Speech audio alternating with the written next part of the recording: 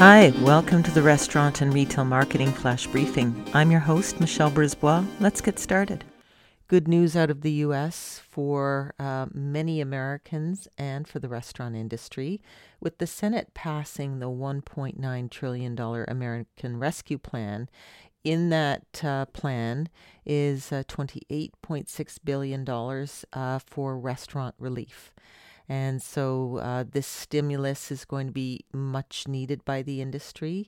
Apparently, the way they've structured it is that as long as franchisees meet the size requirements, which is mean you have fewer than 20 locations, and that your restaurant is not publicly traded, so they're ruling out the big chains, then your restaurant can apply for grants under the Restaurant Revitalization Fund.